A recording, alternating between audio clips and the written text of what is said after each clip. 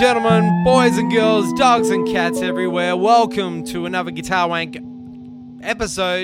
podcast episode. I am your host, Troy McCubbin. Thank you for taking the time out of your life to spend it with us. We hope we bring you nothing but joy, love, and inspiration.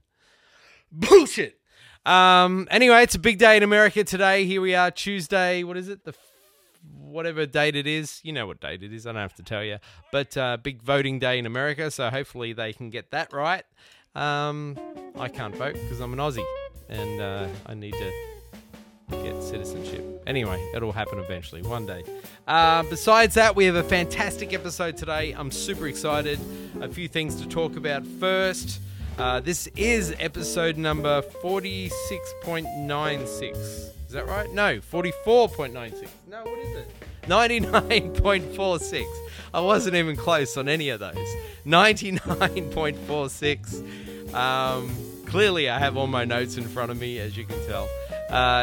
When are we going to get to 100? God, when will this madness end? I don't know. I really hope you guys really enjoyed the Joe Bonamassa episodes. That was fantastic. It was so great to meet Joe and hang. But we have no exception today, ladies and gentlemen. This one's a big one, and we'll get to that just in a second. I wanted to give a shout out to a good mate of ours and a listener. Well, I think he's a listener. I know he has been in the past. Michael Ross, g'day mate. Just wanted to say a big shout out.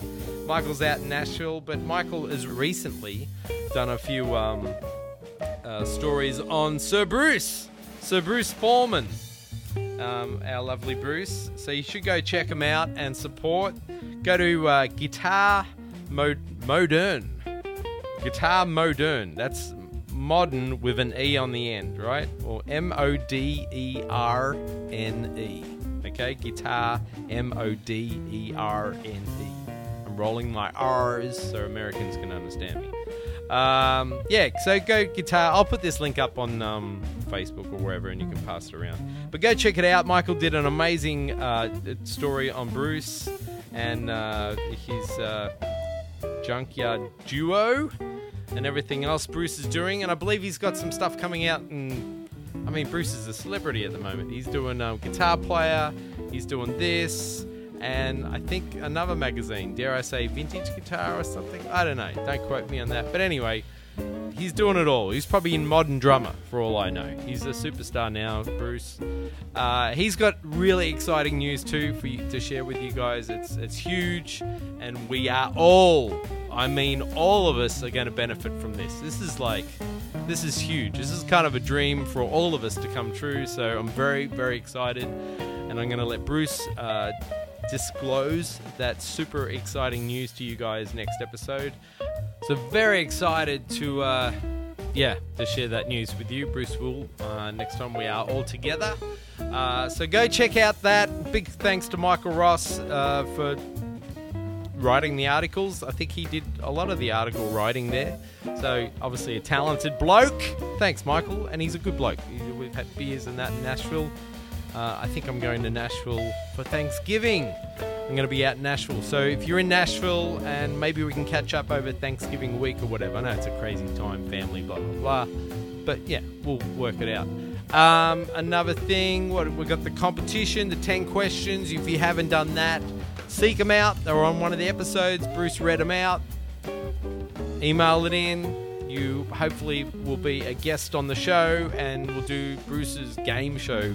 I still have no idea what's going on with that, but it's going to happen. But the big news, what I'm super excited about, today's episode, one of my favorite guitar players on the planet. I think this guy is a badass. He's such a monster on so many levels. He's one of those, I think there's only a few cats in the world that maybe 3 or 4 notes and you know exactly who it is. I think this guy is one of them. He writes great songs, an amazing guitar player. He has monster tone. I love his tone. I think it's amazing. And I was very blessed to have his Dumble amplifier here in my studio for a few hours. Dare I say, I did plug it in, and I hope Robin doesn't mind that. But I did plug it in for a little bit. I didn't touch the knobs. I just plugged it in, and I sounded like me, which was extremely disappointing. But the tone was there. It did sound really freaking good. It was, it's got to be one of the most famous amplifiers in the world, right? Robben Ford's Dumble amplifier. And he gets into it on the show. We talk about that. It was such an amazing experience to sit and hang with Bruce Foreman and Robben Ford.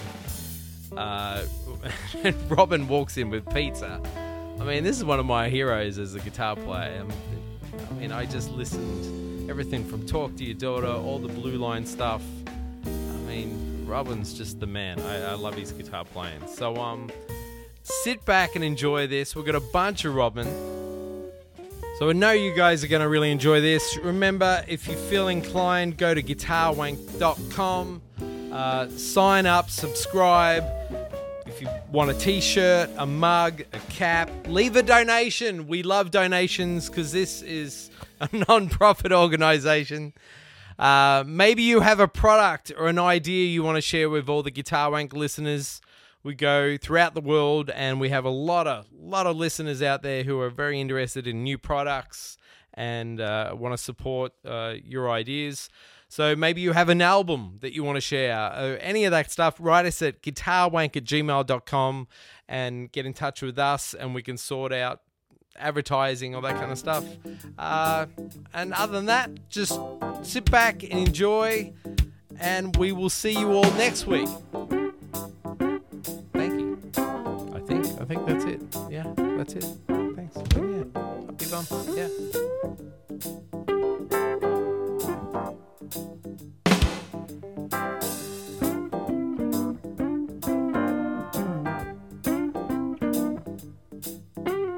Mama, Papa, please talk to your daughter for me. Mama, Papa, please talk to your daughter for me. She done made me love her, and I ain't gonna leave her be.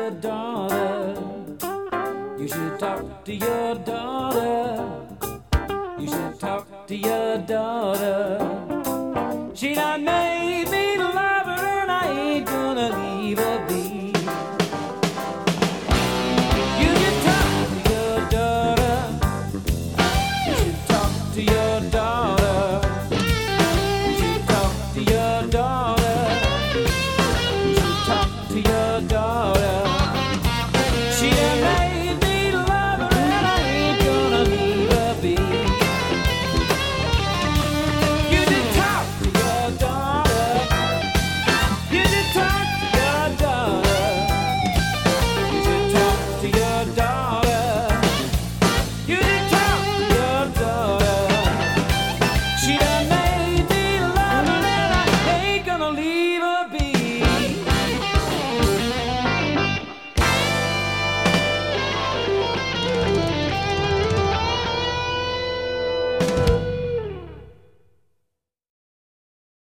Oh, thank you.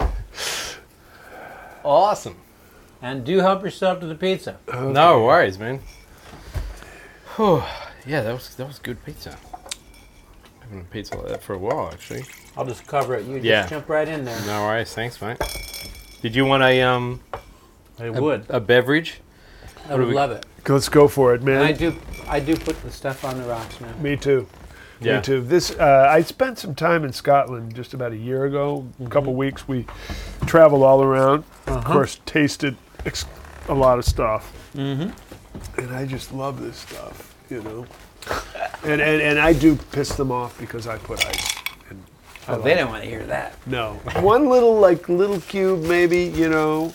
But this is like, there's like, you know, it ranges from like super peaty to like real mild, you know. And this particular thanks, man. brand is like kind of right in the middle, you know. It's got some of the peaty thing going, but it's not just like licking out the inside of a horse stall, you know.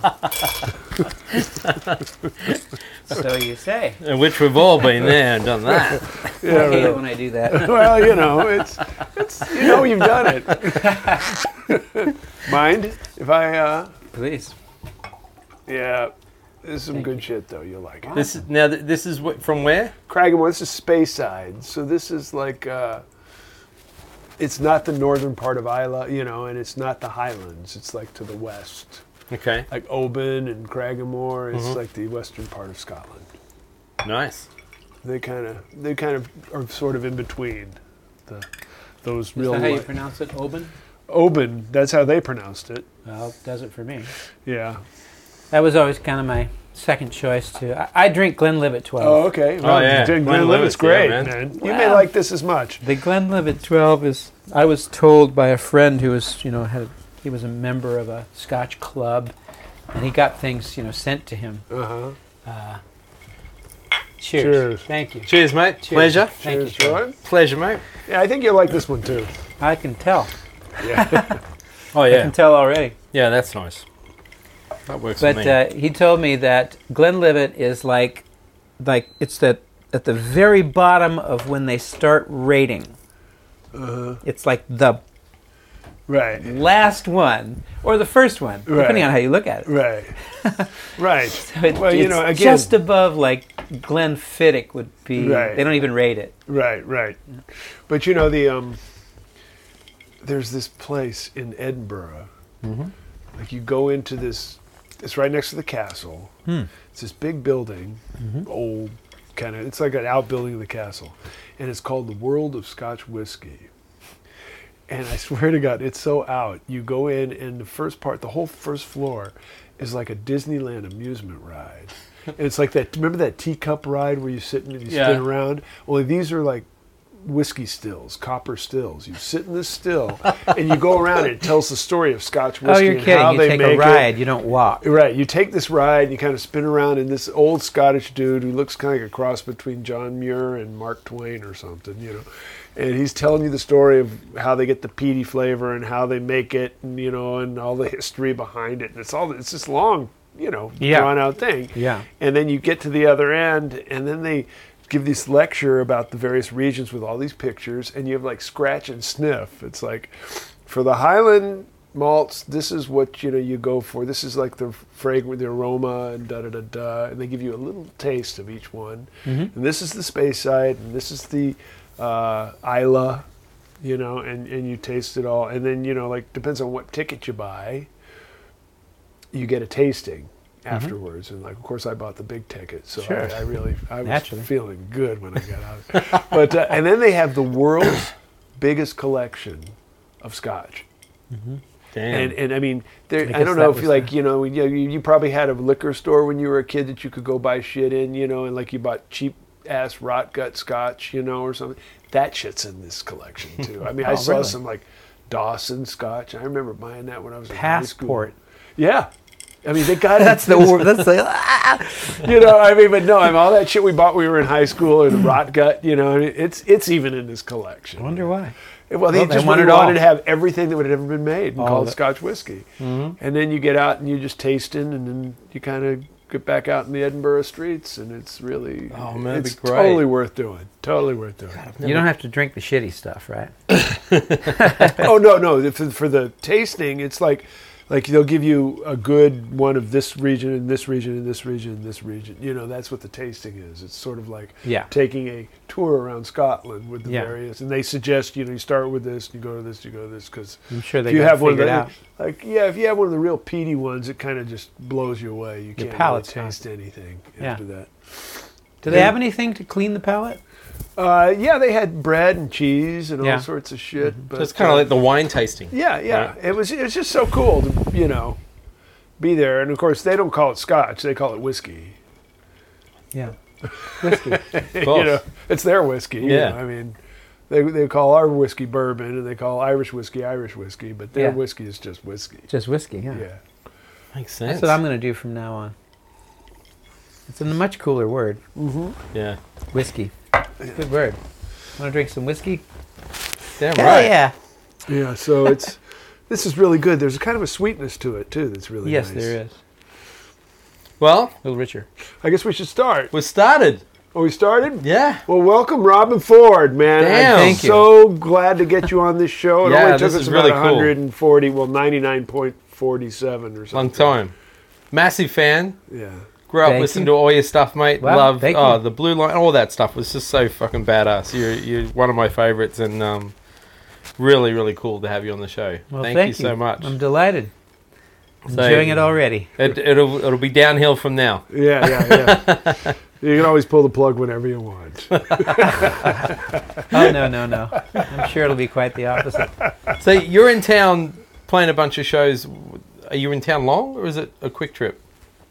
Well, I'm here to rehearse a group called Jing Chi, which is made up of musicians I've worked with in different situations for many, many years. Vinnie Colaiuta is the drummer. Jimmy Haslip is the bassist from the Yellow Jackets Yeah. group. And Larry Golding's on B3 organ, Oh, cool. who is Yeah. just, in my opinion, I can't think of a musician that I admire more. Brilliant musician. Yeah, you should I know. you should play with him. Well, I do play with him. Okay. Yeah. Well, there you Oh, go. yeah. Larry's great. Well, I'm jealous because I don't. Yeah. I've recorded with him. Yeah. But play with him. This will be my first time, and I'm really excited about it. And so we leave for Tokyo day after tomorrow. Oh wow! Yeah, we have one rehearsal tomorrow, and I spent the day today writing out music that I just wanted to make sure the rehearsal went well tomorrow. Is you going to do any USA dates with the band? No, I mean it's really, it was always a studio band in that we just Mike Varney from Shrapnel Records just gave us some money and said make a record. Oh, so have you made a record since Yeah, then? Did you we've just make made one? 4. Oh, you made 4. Yeah, one was live. We made the first one, then did a live album, then did another one, and the last one was 13 years ago. Wow! So we just did this new one. Oh, cool. Larry's not even on it, but we're a trio. Jing Chi is Vinny, Yeah. Jimmy Haslip, and me. Uh-huh. That's a great Yeah. blown up. The few times that we've gone out, we've wanted some support so that we could play just a little broader thing than a guitar trio, rock and blues band, And I'm not the heavy duty fusion guy, Yeah. I like playing songs. And so we bring in a keyboard player. The first time we went to Japan, Mike Landau joined us. Oh, We had okay. keyboards and Mike. Oh, It was great. great. Wow. Yeah. I love playing with other guitar players. Yeah, yeah. That's cool. So and no America dates. Mm-mm. We're doing the Japanese thing because we all have history over there. Yeah. Nobody knows who Jing Chi is in the United States. No. Nobody knows. Now, why are you teasing us like this, Robin? Why is it happening here? Well, That'd be such a bad idea. again, no one would know who it was. People don't advertise anymore. You know what I'm saying? Right. Yeah. It's the name of the group. Yeah. Jing Chi. People are going to think we're And Chinese. you know? what does that actually mean? Jing Chi, it is Chinese, and it means vital energy. Oh. Jing is vital, Qi is energy, vital energy. So it's the energy that brings you into the world. It's the energy that supports you, throughout your life. And it's related to sexual energy, of course. And it just seemed to fit to me. Uh-huh. I came up with the name. I'm kind of interested in Qigong and Tai Chi Right. and things like that, and have read a lot about it. And so I thought it was cool, and the guys liked it. Yeah. That's awesome. Oh man, so we're gonna fly to China to see this. No, Tokyo. You're going to Japan. We are going to play Beijing as well. Oh wow. No, I'm sorry, we're not. We decided not to do that. Okay. And there's a big following over there. Well, again, in Japan, it's like they know us individually. Yeah. Yeah. I mean, Right. and And they advertise. yes, well, it's the Blue They Notes. take care of and business. Oh, okay. People Right. look and they go. They know that it's going to be all of us. So they're coming to Right. see us Right. But they would know you guys here, right? yeah, I mean, individually to some degree, but you'd have to kind of do a whole marketing campaign. It's a lot of work, but yeah, I'm sure if you and Vinny and Jimmy and Larry played somewhere, It'd be packed. it would do well. Yeah. But somebody's got to do some work, and no one likes to do that over here. no. Yeah. I'm the only guy in the group who has an individual name Yeah. as an international artist, Right. Yeah. like yourself. Right. They Well, know you. Yeah. So that's what they used in the U.S. when we played here. Right. And It became everybody kind was of the kinda Robin bugged. Ford band. It became the Robin Ford Band, and that wasn't the idea. Right. But it was like, oh shit. Yeah. Yeah. But everybody you want gigs. Everybody's- Everybody's cool. Are you singing in that, Robin? No, just all. It's an instrumental. Instrumental. Group. Yeah, check it out. I will, man. The new record is called Supremo, Supremo. Okay. and it was conceptually different from the other records, and we used horns a lot. Oh. But I'm talking about a trumpet and a tenor, and they did Oh, some you're not like a doubling. horn section. Not a big band, no. Yeah. So basically, it's a rhythm and blues band, Great. Songs, more songs. Yeah. Yeah. But Amen. instrumental songs. Amen. Yeah. Amen for songs. You know, what's one thing. Couldn't agree more. I think that's why I've liked your playing so much over the years, because you are song based. Yeah. It doesn't seem a lot of players. It's almost like they've written the song around the guitar solo parts. They have. Yeah, and it gets a little. Yeah, it's just a setup for another bunch Yeah. of notes. Yeah. Yeah. But when you have songs, that just takes it to another level. You can be engaged. Yeah. Well, it's funny because I've been on this tear. I teach at the university, and Mm-hmm. I got these amazing young jazz talents. Mm-hmm. Amazing. These kids, of course, you're getting kids coming out of the YouTube generation. They've heard everything like that we had to go find in record stores and dig like a mole or a gopher to find. And you're talking about jazz musicians. The kids, they've heard every guitar player. They've, they've transcribed. It's all there for you now, just right on your computer. So they're playing a lot of stuff. But what's really interesting is somehow the idea of playing jazz has become. It's obvious to me from listening to these guys playing shit over changes. It's basically like these changes exist, and I can play all this shit, and Over them. Kurt Rosenwinkel did this, and George Benson does this, and Wes did this, and Charlie Parker did this. You know what I mean? It's like they're just like basically making sausage. These chords exist. They don't even know actually the melody of the song they're playing in most cases, because usually the horn player plays it. Yeah. They're just reading a real book or something, Right. and they got these changes, and they're just shoving shit in like sausage. It's Yeah. like making sausage. Yeah. And I've been working with these. Particularly, we're doing this one thing where we put the vocalists and the guitar players together to do duos. Mhm.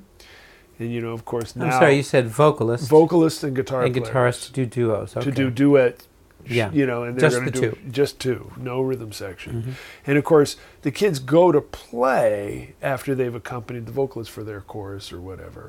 And it's like they go to play as if they've got a piano, bass, and drums behind them, and they're just, you know, just ramming over the changes. But I mean, really impressively. And it's like I finally realized. I said, you know, guys, I said, you know, your idea of playing jazz is playing shit over changes, right? and they kind of said, yeah, of course. I mean, that's what else Isn't is that it? what it What is? is it? Yeah. And I said, can I suggest another idea? And they said, sure. You know, I mean, I'm their teacher. You know, that's what I came here for. It's like, I said, how about playing the song? And they, like, the whole idea was shocking to them. And I said, and you know, like the guys like Michael Brecker and Charlie Parker and all these guys that you're, in Wes Montgomery, that you're, like, pulling all that stuff off the records of, I said, they're actually playing the song? Just go, let's listen back. And I'd pull out a record, and, like, they realize they can hear the song the whole way through. And Right. and it all makes sense. And it's like, it's not about this lick here, this scale here, this, you know, I mean, they don't even really get that they're playing songs. I Right. mean, of course, in jazz, you know, obviously, if you're more in an R&B kind of world, the song is stronger and more relevant to a kid because it's newer. Yeah, You but know, I would it's think that. closer to our generation. But I would think that would really depend upon what they're listening to. Exactly. You listen to a Louis Armstrong record, Right. Or, you know but, what I mean? you know, Like- they're not. no, they're not, but they should. I don't. I can only, you know, suggest it. You know, I can't make them do it. It can't be like a puppy where you hold their nose down in a pile of shit. But, but you know, it's like I just said to them, you know, imagine this. I know that when you play a gig or a session, don't you feel like you played the same shit over and over again? They go, yeah, and I says, you want to stop that? And they go, Yeah, you want to stop that? and I said, well, just play the song. If every song is different, you can't play the same thing over and over because the song is different. Yeah. And it's impossible to play the same thing. And they're kind of like, and then I'll pull out something that they think is really running the changes, like Charlie Parker over Cherokee or something. And I'll play it for them. And I'll go, listen to this. Don't you hear the song in there?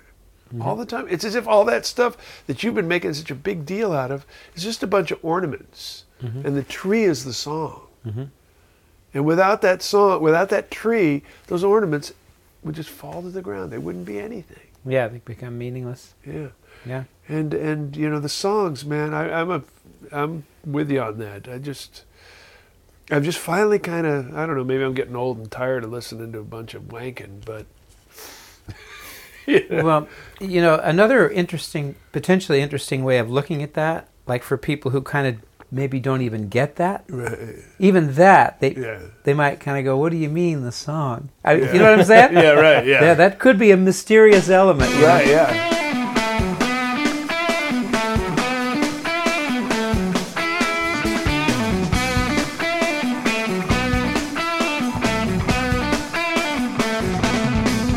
When I lost my way, found myself on a rugged road, headed a head full of trouble, and carried a heavy, heavy load. I was stumbling blind,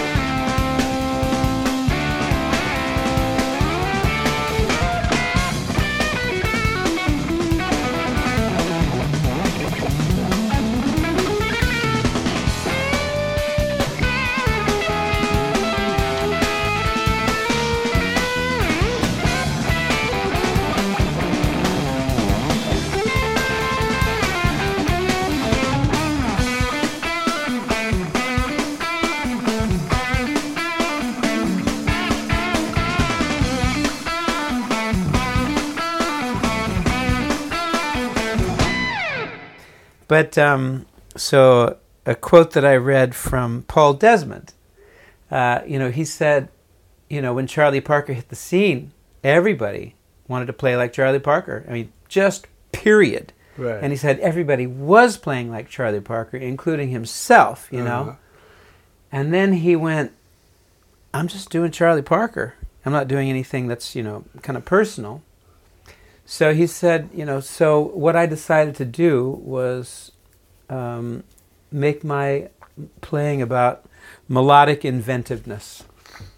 Melodic inventiveness. Right. So it's like the composer, you may not know that you're playing a song that's already been written, that you could actually play that song. Right.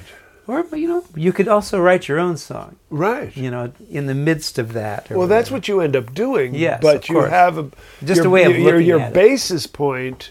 You can look at it like, okay, I have these chords and I'm going to play these things over it, or I've got this song and I'm going to elaborate on this song to the point where I have motifs that I'm going to take and I'm going to rewrite the song or write a new song over this song, but it's all the song. It's, what makes it a song? A melody basically is sequence. That's really what makes things melodic to our ears. You take any song you love, Autumn Leaves, boo-doo-dee, boo-doo-doo-dee, doo-doo-doo-dee. It's the repetitive sequence that gives it, a motif The development, thread. or Yesterday, da-da-da, da-da-da-da-da-da, da-da-da, da-da-da-da-da-da-da. Yep. I mean, Rhythmic motif. it's like sometimes it's rhythmic, sometimes it's intervallic. So it's all these sometimes it's like mirroring itself, but it's sequential in nature, which means like when you go to improvise, if you want to be melodic, the first thing is you kind of have to pay attention to what you're playing. Right. You have to actually listen to yourself so that you can utilize some of the DNA of what you're playing now as you continue to tell your story. And when you're just doing a litany of licks shoved in, it's basically you're playing a new solo every time you finish the lick. You finish a lick, now I got a new solo, I'm going to put this one in. Now I'm going to do it. And that's what it kind of sounds like, 50 Sure. solos a chorus. Sure, sure. To me. Well, I mean, and of course, I'm listening to a lot of that. But, but I mean, it's amazing. No playing. doubt. Amazing playing. The level of young people, like when we were in New Zealand, those kids that we heard Yeah. playing. Think about how young they were I know. and how much breadth of ability they had Yeah. across the spectrum. Yeah. Are you still singing a lot? Is that My still- gig, yeah. Yeah. Still a big love for the vocal. Well, it's what I chose actually, personally. You kind of have to make choices. Like, Yeah. how are you going to progress? Because you can't do it all. Nobody can. Yeah. And so rather than, try to expand my language, what's vocabulary, shall we say, Yeah. as an instrumentalist, I decided to focus on writing songs Yeah. and presenting them, So the journey for me, for quite some time now, once I made that kind of decision, and lyrics, right? Yeah. Lyric writing. So that in itself is a whole new, thing to start working on. Like, so I wrote shitty songs for 10 years, hopefully not really shitty, but they were the songs that I wrote to learn. And was it for you? Was it like, all right, now I'm gonna? Did you always sing? Like, did that come together with the guitar? I always, like anybody, I kind of always sings. Yeah. Yeah. But I knew that I wasn't a great singer, so I didn't want to be the singer in the band. I had to be because nobody else could sing at all or would do it. Yeah. So I've done it a lot, but I was never really very good. And so, started taking voice lessons, started writing my own songs, started like manning up on the bandstands, like, okay, how are you going to deliver this song, Yeah. Like, so maybe you start engaging your hands a little bit, the whole thing. Yeah. And kind of gives me a whole new respect for the performer. Yeah. But really, I kind of knew all of that stuff as a guitar player. Yeah. But to do it as a singer was, like, scared to death, to do what I do on the guitar without fear. In other words, standing on a bandstand, I'm not afraid of anything. Yeah, just doing it. Yeah, Movement, everything. I'll get on my knees. You know, I'm cool. You know, it'll be all right. Whatever. yeah. But to do that as a singer, it's like, whew, It's a terrifying. Whole different ball game. And I'm still working at that. Just like confidence level. Yeah. Well, I got to say, man, I heard you with the big band over there in New Zealand. We were on tour, and it was I enjoyed it very much. It was great. It was Thank very you. impressive. Thank you, man. I mean, your guitar playing for my whole life, I've admired it. So, I mean, but to hear your singing at that level, Well, I am deeply flattered. It was really. I remember saying that to everybody right after the concert. It was like, wow. Awesome, man. Thank you. And I mean, I'm trying to go. Well, I'm not trying to. I'm a lost cause singer. I'm a comedy guy. I do comedy, so that means that I can be a lost cause and still do it. You know, because I can make the story happen, Yes. even though the equipment's not really functioning at full level. Well, you see, so I would say to you, yeah.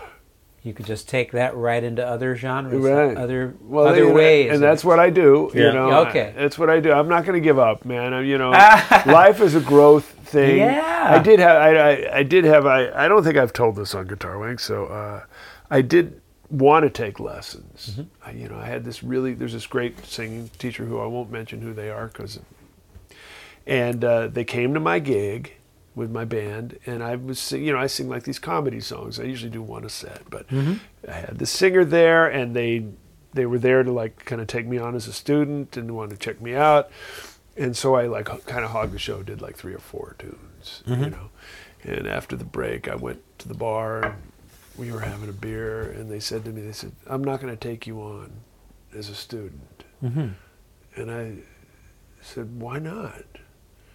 And they said, because, like, don't take this the wrong way.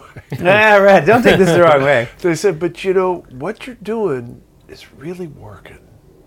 And if I'm taught you, you'd be thinking about where your voice is, like where your sound cavity is, what your technique's doing.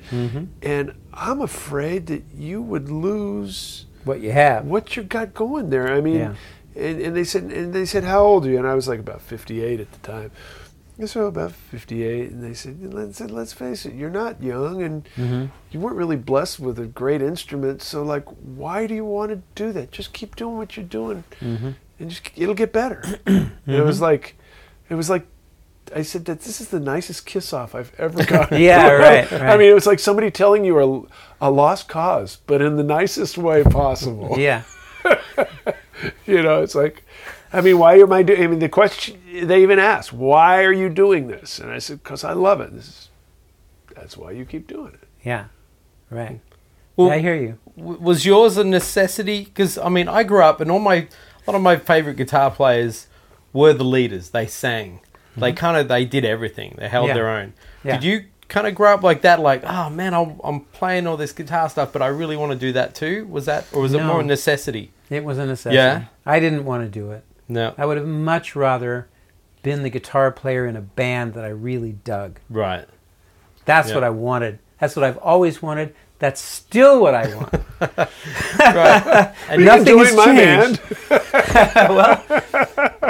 Well, I'll take you. like a band just don't play loud enough. like a band with great songs. I've got a Dumble coming now, man. That's right. Maybe I'll make the club here.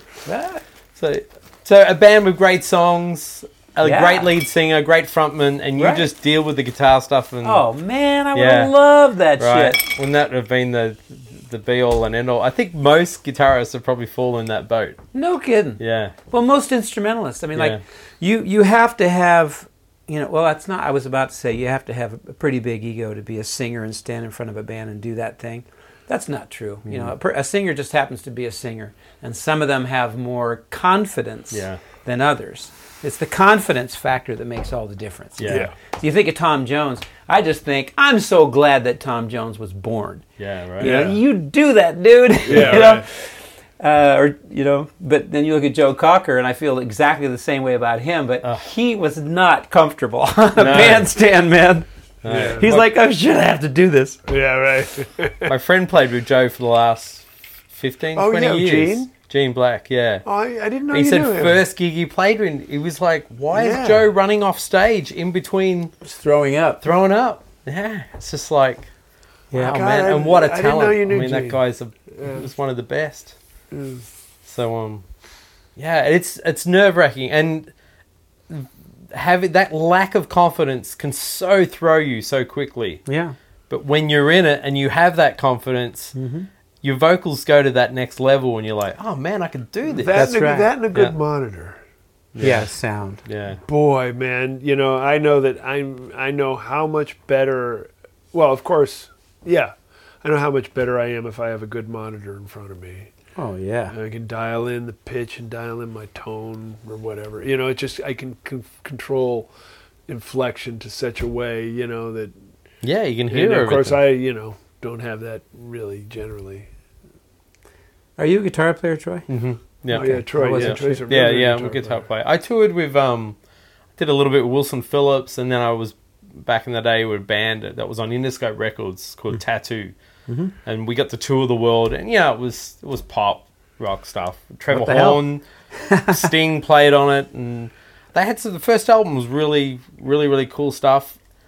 I was just blessed, man, that I was traveling the world and playing guitar. It was like I achieved my dream and Yeah. did that. And now I have a company that does music for TV and trailers and movies. So I do a lot of that kind of music. And write, record, and do my own stuff and all that. But yeah, You have a tracking room here at the studio? this is it. Yeah. Yeah, I just wanted a live room. Yeah. So I pretty much Drums? I don't record drums here. Okay. So yeah. Yeah, gotcha. And a lot of the stuff I do is more in the box, especially for the trailer stuff, because they want those big, You need that sound. the big drums. So a lot of it's different programs and stuff. But You get the big drum sound in the box. yeah, in the box. They do all the hard Everything's work. in the box. Everything's yeah, in the box. everything's in the box. You Yeah. know what I mean? The pizzas are in the box. Yeah. Everything's in a box. So, but yeah, like doing that vocal thing, I've always had that, wanted to be the front guy, but the lack of confidence because I grew up. You wanted to be the front guy. Well, a little bit of necessity too, because lead singers were always a pain in the ass to deal with. That's another Right. aspect, yeah. And it was just like, oh, damn it, I'll do it, because you're That's sick something. of dealing with their shit. Isn't that something? It's like one little thing in your life kind of makes the turn too. You know what Yeah. you know that is? Like they were paying me not to sing. Yeah. I made more money not singing than singing. So I just want to. You were playing Well, when I grew up, Uh-huh. before the grunge scene hit, like I was listening to Mr. Mister and Toto and Richard Marx, and all those cats had phenomenal vocals. Yeah. They were all incredible singers. This is all the music coming out of LA you're talking Yeah, about. and that's what I listened We to. built this city on rock and roll right? kind of thing, yeah. And then that's when I was trying to become a singer. So my ego, or lack of confidence in comparing myself to those kind of cats and Yeah. not getting there. Yeah. And then the grunge scene hit, and by then I was already, Then you didn't have to sing anymore. I didn't have to sing. Scream. But I was like, oh man, Once the grunge scene hit. that was like, yeah.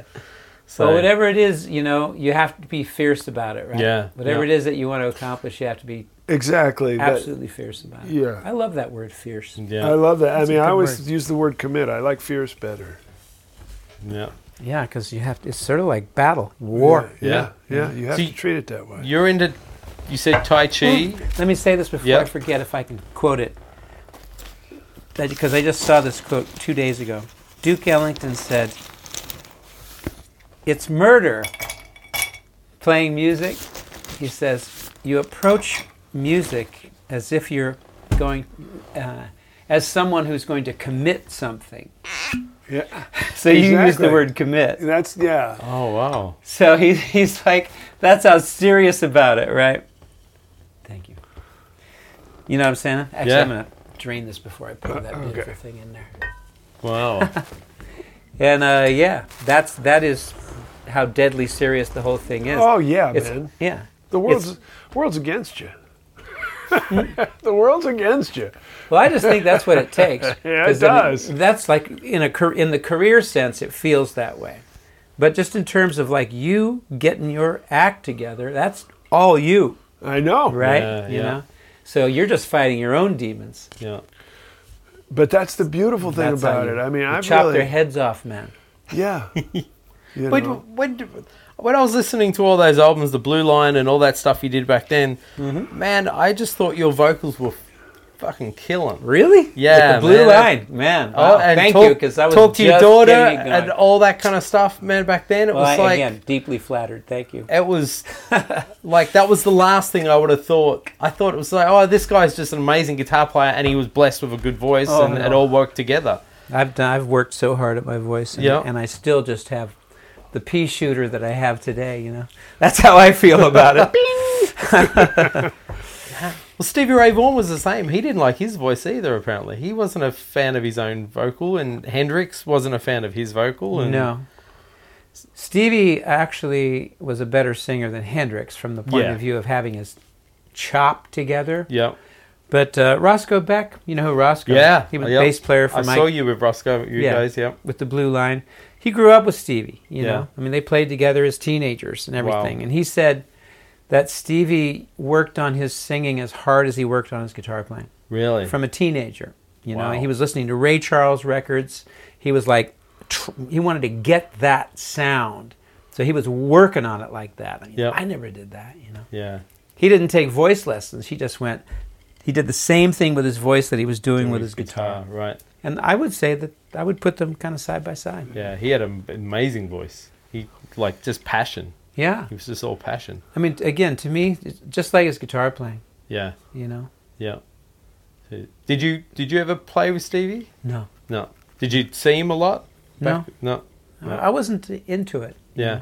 It was a different thing. Yeah. I mean, like, to me, he sounded like Albert King and Jimi Hendrix, you know, which is what I grew up on, Right. just Yeah. like he did. Yeah. Yeah. You know, so I would rather listen to Jimi Hendrix and Albert King. Yeah. Yeah. I've always been like that. Yeah. you know. Somebody sounds like Coltrane. Well, I'd rather listen to Coltrane. Yeah. Yeah, exactly. It makes sense, man. Amen. Yeah. How about How about? sounding like yourself, like developing your own style? Uh-huh.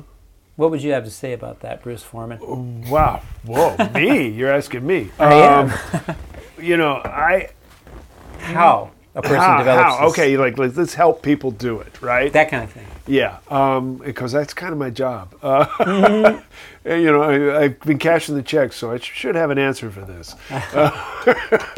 Well, No. What I do is like, may I interrupt? sure, Just briefly, because you've learned how to teach, yeah, you know, so that is a chop that you have. right. But before you knew how to teach, you weren't thinking about it that way. No. So how do you think you came Okay. to have your own style? I was really lucky to have great mentors. Okay. That's the first thing. Mm-hmm. And I Teachers. grew up in a great place, Where was that? San Francisco. Okay. Matter of fact, I was in high school. I remember this vividly. I was at Keystone Corner, and I went to hear Jimmy Witherspoon, and your band was backing him up. Yeah. I remember that, and how much I was moved and loved what I heard. And I didn't know who you were at that moment. I'd Neither did never I. heard of Robin. I didn't know. I'd never heard your name before. Nobody had. And so That was my first you know, break. and I was already, you know, I'm 16, so I was kind of well on the way of my bebop, you know, worldview, Uh-huh. you know, straight ahead jazz worldview. And I heard you with Spoon, and I was so amazed by you guys played a little bit up front before Spoon came out, and you did like some kind of modern jazz-ish type thing. Like Yeah. you told some like poetry or something. I don't know if you remember this, but you like said some shit, you know, like and the Oh. wind through the trees Oh, or no. some kind of thing like no, that. that's that actually was a kind of a Jesus song. Oh, okay, whatever. a Christian. Okay, you kind of like came up with like some conceptual Yeah, thing, yeah. and the band played it. You all played Sunrise. dress up. Right. The song's called Okay, Sunrise. so there Wow. you go. You see, I'm pulling this shit out of my back pocket here.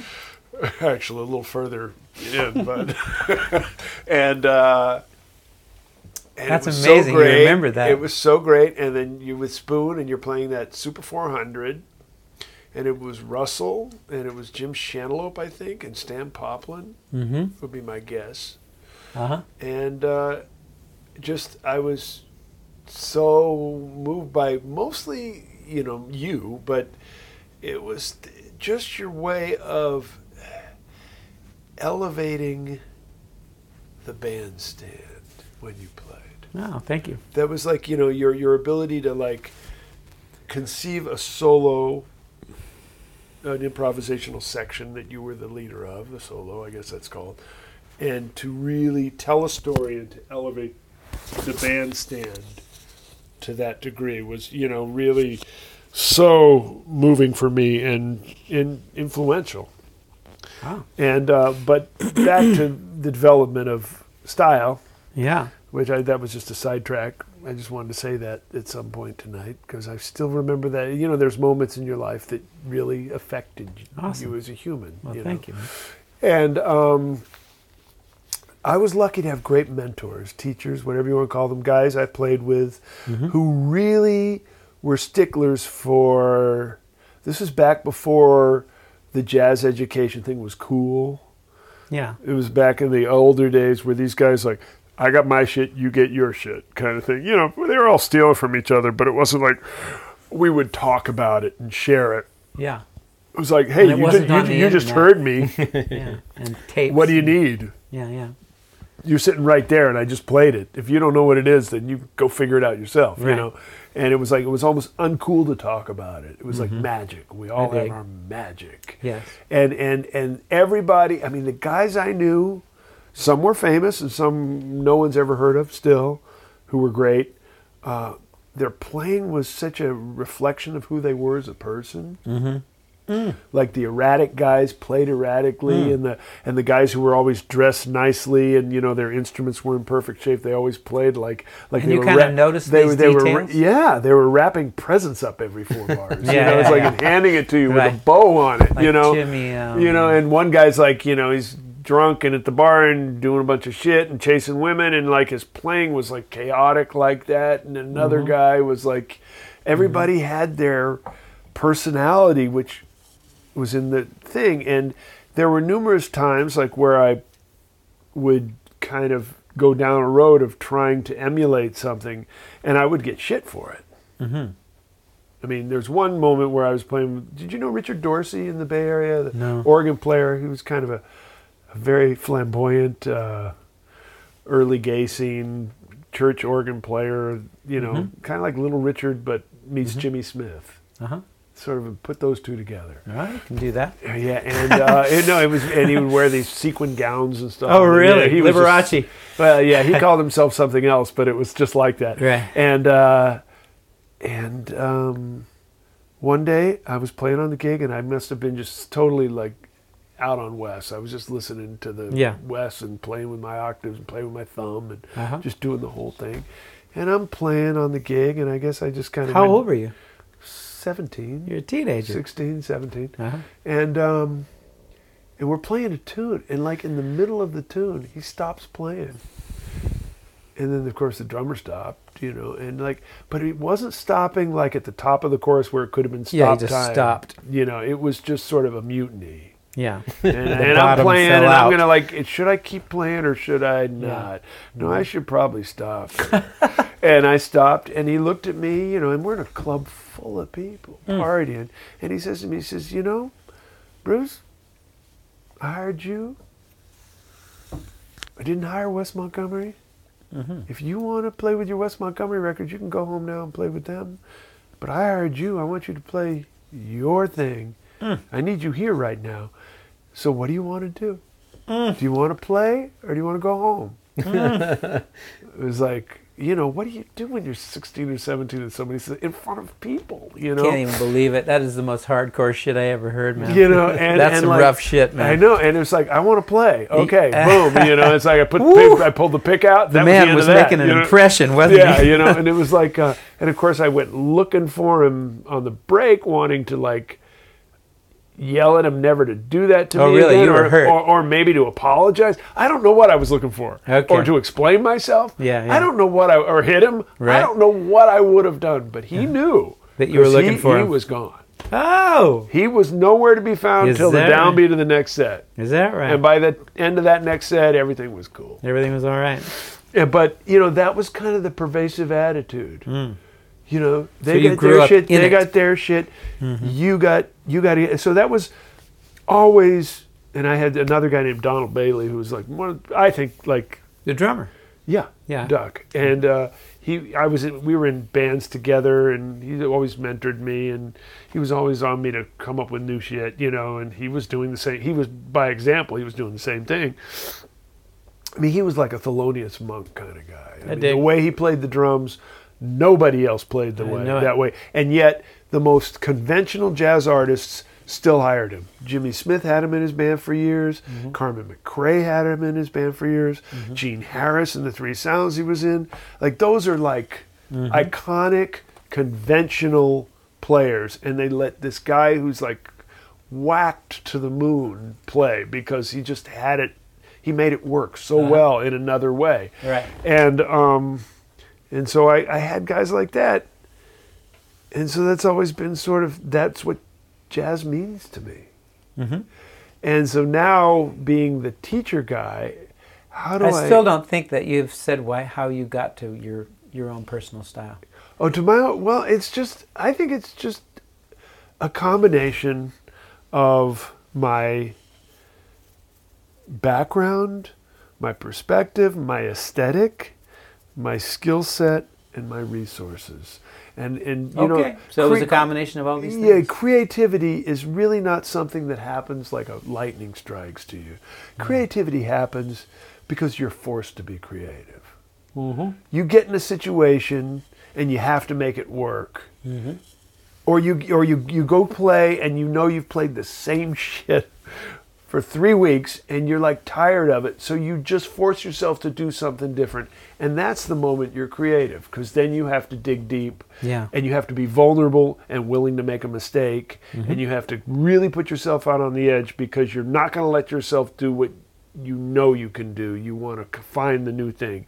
And so to me, it's just based on things I like, things I've grown up with, and things that I've had to go through. And of course, basically my worldview. Like now what I'm doing, That's too vast for me. But it's like, I mean, now I'm doing this one-man show where I'm a storyteller and a comedian and a musician all at once. I mean, where did that all come? Well, that came from Donald Bailey, I'm sure, but he was the one that pushed me out on that limb. Okay. to So find it was that. being pushed out on a limb. Yeah, That's how you would answer that question. I guess so. Yeah. I think we've distilled it. Okay, thank you. That's where it is. Because I know Now I get it. talk a lot. So That I can thank understand. You. Thank you. No, but what about you? I didn't listen to guitar players. I didn't like them either. That except to for me Wes. is what. To me, that's what makes the difference. Yeah, I mean, for if me you heard me, personally. you'll hear more Charlie Parker than you'll hear any guitar player. Yeah, I guess, and that's Scott, who does the show with us when he does. That's what he says. Same thing. Scott. Scott Henderson. Oh. He's on this show a lot. I played a gig. It was actually I didn't play. I went to see a gig because I had left the Yellow Jackets. Pardon me, and can't remember if they now had I think they now had a tenor player. Right. They tried Mike Miller on guitar for a minute, and then they wanted something else. Right. So they moved towards saxophone, and the gig was opened by Scott Henderson. And when I drove up into the parking lot, I went there early to hang out with my friends. Right. And Scott pulled up, and he was listening to a Wayne Shorter record from the Blue Note period, Right. which is that was Bible for me. Wayne Shorter, like Juju and Adam's Sure. Apple and those records. Oh yeah. And I'm like, okay, he's the same kind of guy. He's Right. coming from tenor players. Right. Right. So I thought that was cool. I've never had quite that, I don't know, that kind of a moment where I saw this kindred, you know, like you listen to other things, and that is how you can sound different because you're playing the same things, basically, Well, but yeah. you're approaching it like a saxophone player. So that really was a that's big... always been my yeah. thing. And piano, too. I'm like Wynton Kelly and Bill Evans and I think that is that's something Herbie. a lot of guitar That's players a lot of my go stuff. that way. But, you know, I mean, with my kids, what's happened in the world because of the technology is the ability to exactly copy somebody. You know what I mean? The ability to really what they call transcribe, Oh my God. you know, is so easy now. You just go on YouTube and you isolate it, and you know what I mean? And you don't have to burn it. You don't have to ruin your record. You know, you don't have to slow it down. You don't have to do Too anything. bad. You know, no, but I mean, you know, you don't have to listen to it 800 times, learn to sing it, and then play it. You know, you just kind of can pull it right off. I know And what what you're that saying. does Sure. is it creates a detailed approach to stylistic Yeah, development. the technique has become the art form. Right, and so Instead of and the I art try form. to point out to them, it's like Oscar Peterson, who I worked with. Holy mackerel. Well, no, I mean, I No, you I can't asked say him, that I and asked not him get a this, holy and mackerel. he even said it. He even said it was true, and I still don't believe him. But he said, you know, like because there's a mythology or whatever lore that he heard Art Tatum, and like he quit playing for 6 months. Mm-hmm. He claims, and I asked him. I said, "Come on, that can't be true." And he said, yeah, it was true. And my guess is maybe he quit playing jazz for 6 months. He kept playing classical or something, you know, Right. because he was a Or he classical quit player. playing for 6 days. Right, whatever, you know. It felt like 6 months. It felt And like 6 months. And then, anyways, but the thing is like, you listen to a guy like Oscar Peterson, and here's, you know, if you know his background, know what he did, he heard Art Tatum. It blew his mind. But he didn't really have the ability to, like, he heard him in a club. You know, he didn't have the ability to like record it and go home and learn it note for note. So he just listened to it and understood, okay, this is what's happening. There's this underlying feeling of like a stride thing, and there's a lot of cascading lines, a lot of false modulate. You know, you can hear like just conceptually what's doing. Then you take a guy like Oscar Peterson, who's way more bluesy, way more technically, you know, classically, Proficient. you know, precise. And then if you just sort of take conceptually one thing and put it on the other, it makes perfect sense. And it's, if we take people that we dig, whether it's a saxophone or a tuba or a guitar or a washboard, and just sort of filter it through our conceptual process and then add it to our physical attributes, you have style. You've actually, like, it's an addition thing now. This plus this plus this equals this. Mm-hmm. Because you haven't let yourself go down the road of copying. Because you don't have the ability to copy. And that was, okay, and the reason why I believe this works so much is because I came from a generation where everybody was an individual. And even like in the day where everybody was copying Bird, like Paul Desmond said, Stitt doesn't sound at all like Bird. Well, I would disagree with that. I mean, I could thought tell he them sounded apart. I could exactly tell them like- apart, like, Right, to me, like black and white. yeah, because your ear was attuned to it. You know, I mean, I hear certain similarities, but just nowhere. I hear two different people really strongly. I hear bebop music as their common dialect, but I don't hear stylistically the same that I hear. Well, Charlie in Parker so many invented people. bebop music. Yeah, but I mean, no, but it's like a language. If you know, I mean, a lot of people created that language. Bird synthesized it and made it kind of what we consider the archetypical thing. There are lots of guys playing that shit. Even a little bit before that, some of the ideas that he played, you know, that I can trace back to before bebop even existed. Those that vernacular, and those guys all sounded different, you know, and I don't there's a think, sameness quite now frankly, I that's don't think that you different could- than there was then. Well, I don't think you could be heard if you didn't sound different. Right. And it wasn't allowed You know, there was Yeah. a time when if you couldn't play or if you didn't have something to say, you were not allowed. Yeah. Now everybody can be heard, and their That's mother, true. That's true. and their grandmother. Oh. That's How true. did And she- they can how does she probably sound? invoke their great-grandmother from the dead by now. How does she sound? Terrible. Well, when did you, Robin? When did it stop being guitar and started being horn players for you? By the time I was probably 18. And was there one horn player that particularly stood out? It was John Coltrane. Coltrane. But Yeah, also Wayne Shorter. yeah.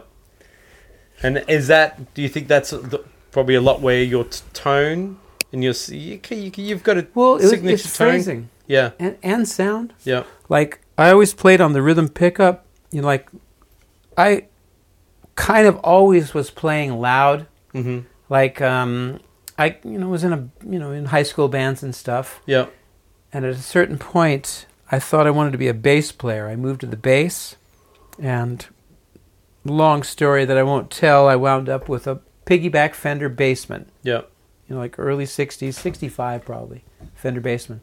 So I was playing, and I bought a Vox violin bass. And I was doing that in a band, you know. right, And eventually I really moved back to the guitar, and so I just plugged into the Bassman and turned it up, and, you know, it had an overdriven sound to it kind of right away. yeah, And I was listening to Coltrane, and it's the rhythm pickup sounded closer to the tenor, you know, yeah, than the treble pickup. I used to never use the treble pickup. I used a big body guitar on the rhythm thing because I wanted to be a jazz guitar player, but actually I wanted to be John Coltrane. So those things kind of came together. Eventually, I moved toward the treble pickup, and I use the treble pickup, you know, a greater percentage of the time than the rhythm pickup now. yeah, It's because I wanted to sound like Miles Davis. right. Wow. So it was always kind of like trying to get something that was, you know, not what I had heard on the guitar. Right. Yeah. And I heard this about Eric Clapton. I had read a quote where he said he wanted to sound like a harmonica player. But, you know, have you seen this thing? There's an Eric Clapton doc. Yeah. It's I've on seen it. Star- 12 bar blues or 12 blues or something. Or 12. I forget what it is. It's amazing. I know what you're saying. Yeah. 12 bar, yeah, something 12. like that. Yeah. Something like that. It's awesome. It's on, it's not HBO, it's not Netflix. It's Showtime? Showtime, Yeah. yeah. Yeah. For those who are interested. It's so good. And he was talking about the Shehnai, which is a double-reeded Indian instrument. You know, that's what he was doing with Cream. Wow. Treble pickup, you know, he was trying to sound like the Shehnai. And Albert Collins, you know, he would hit that like one note and keep it going. Yeah. You know, like just hit that one note for 12 bars, man. Yeah. He wanted to sound like B3 organ. Wow. So, you know, that Right. just sort of like Well, that's what all of us are. We're all in our own mind doing that, you know. something else. You know, I wanted to be Mike Bloomfield, and when I started getting into listening to Coltrane and jazz and stuff, Yeah. I wanted to be a tenor player.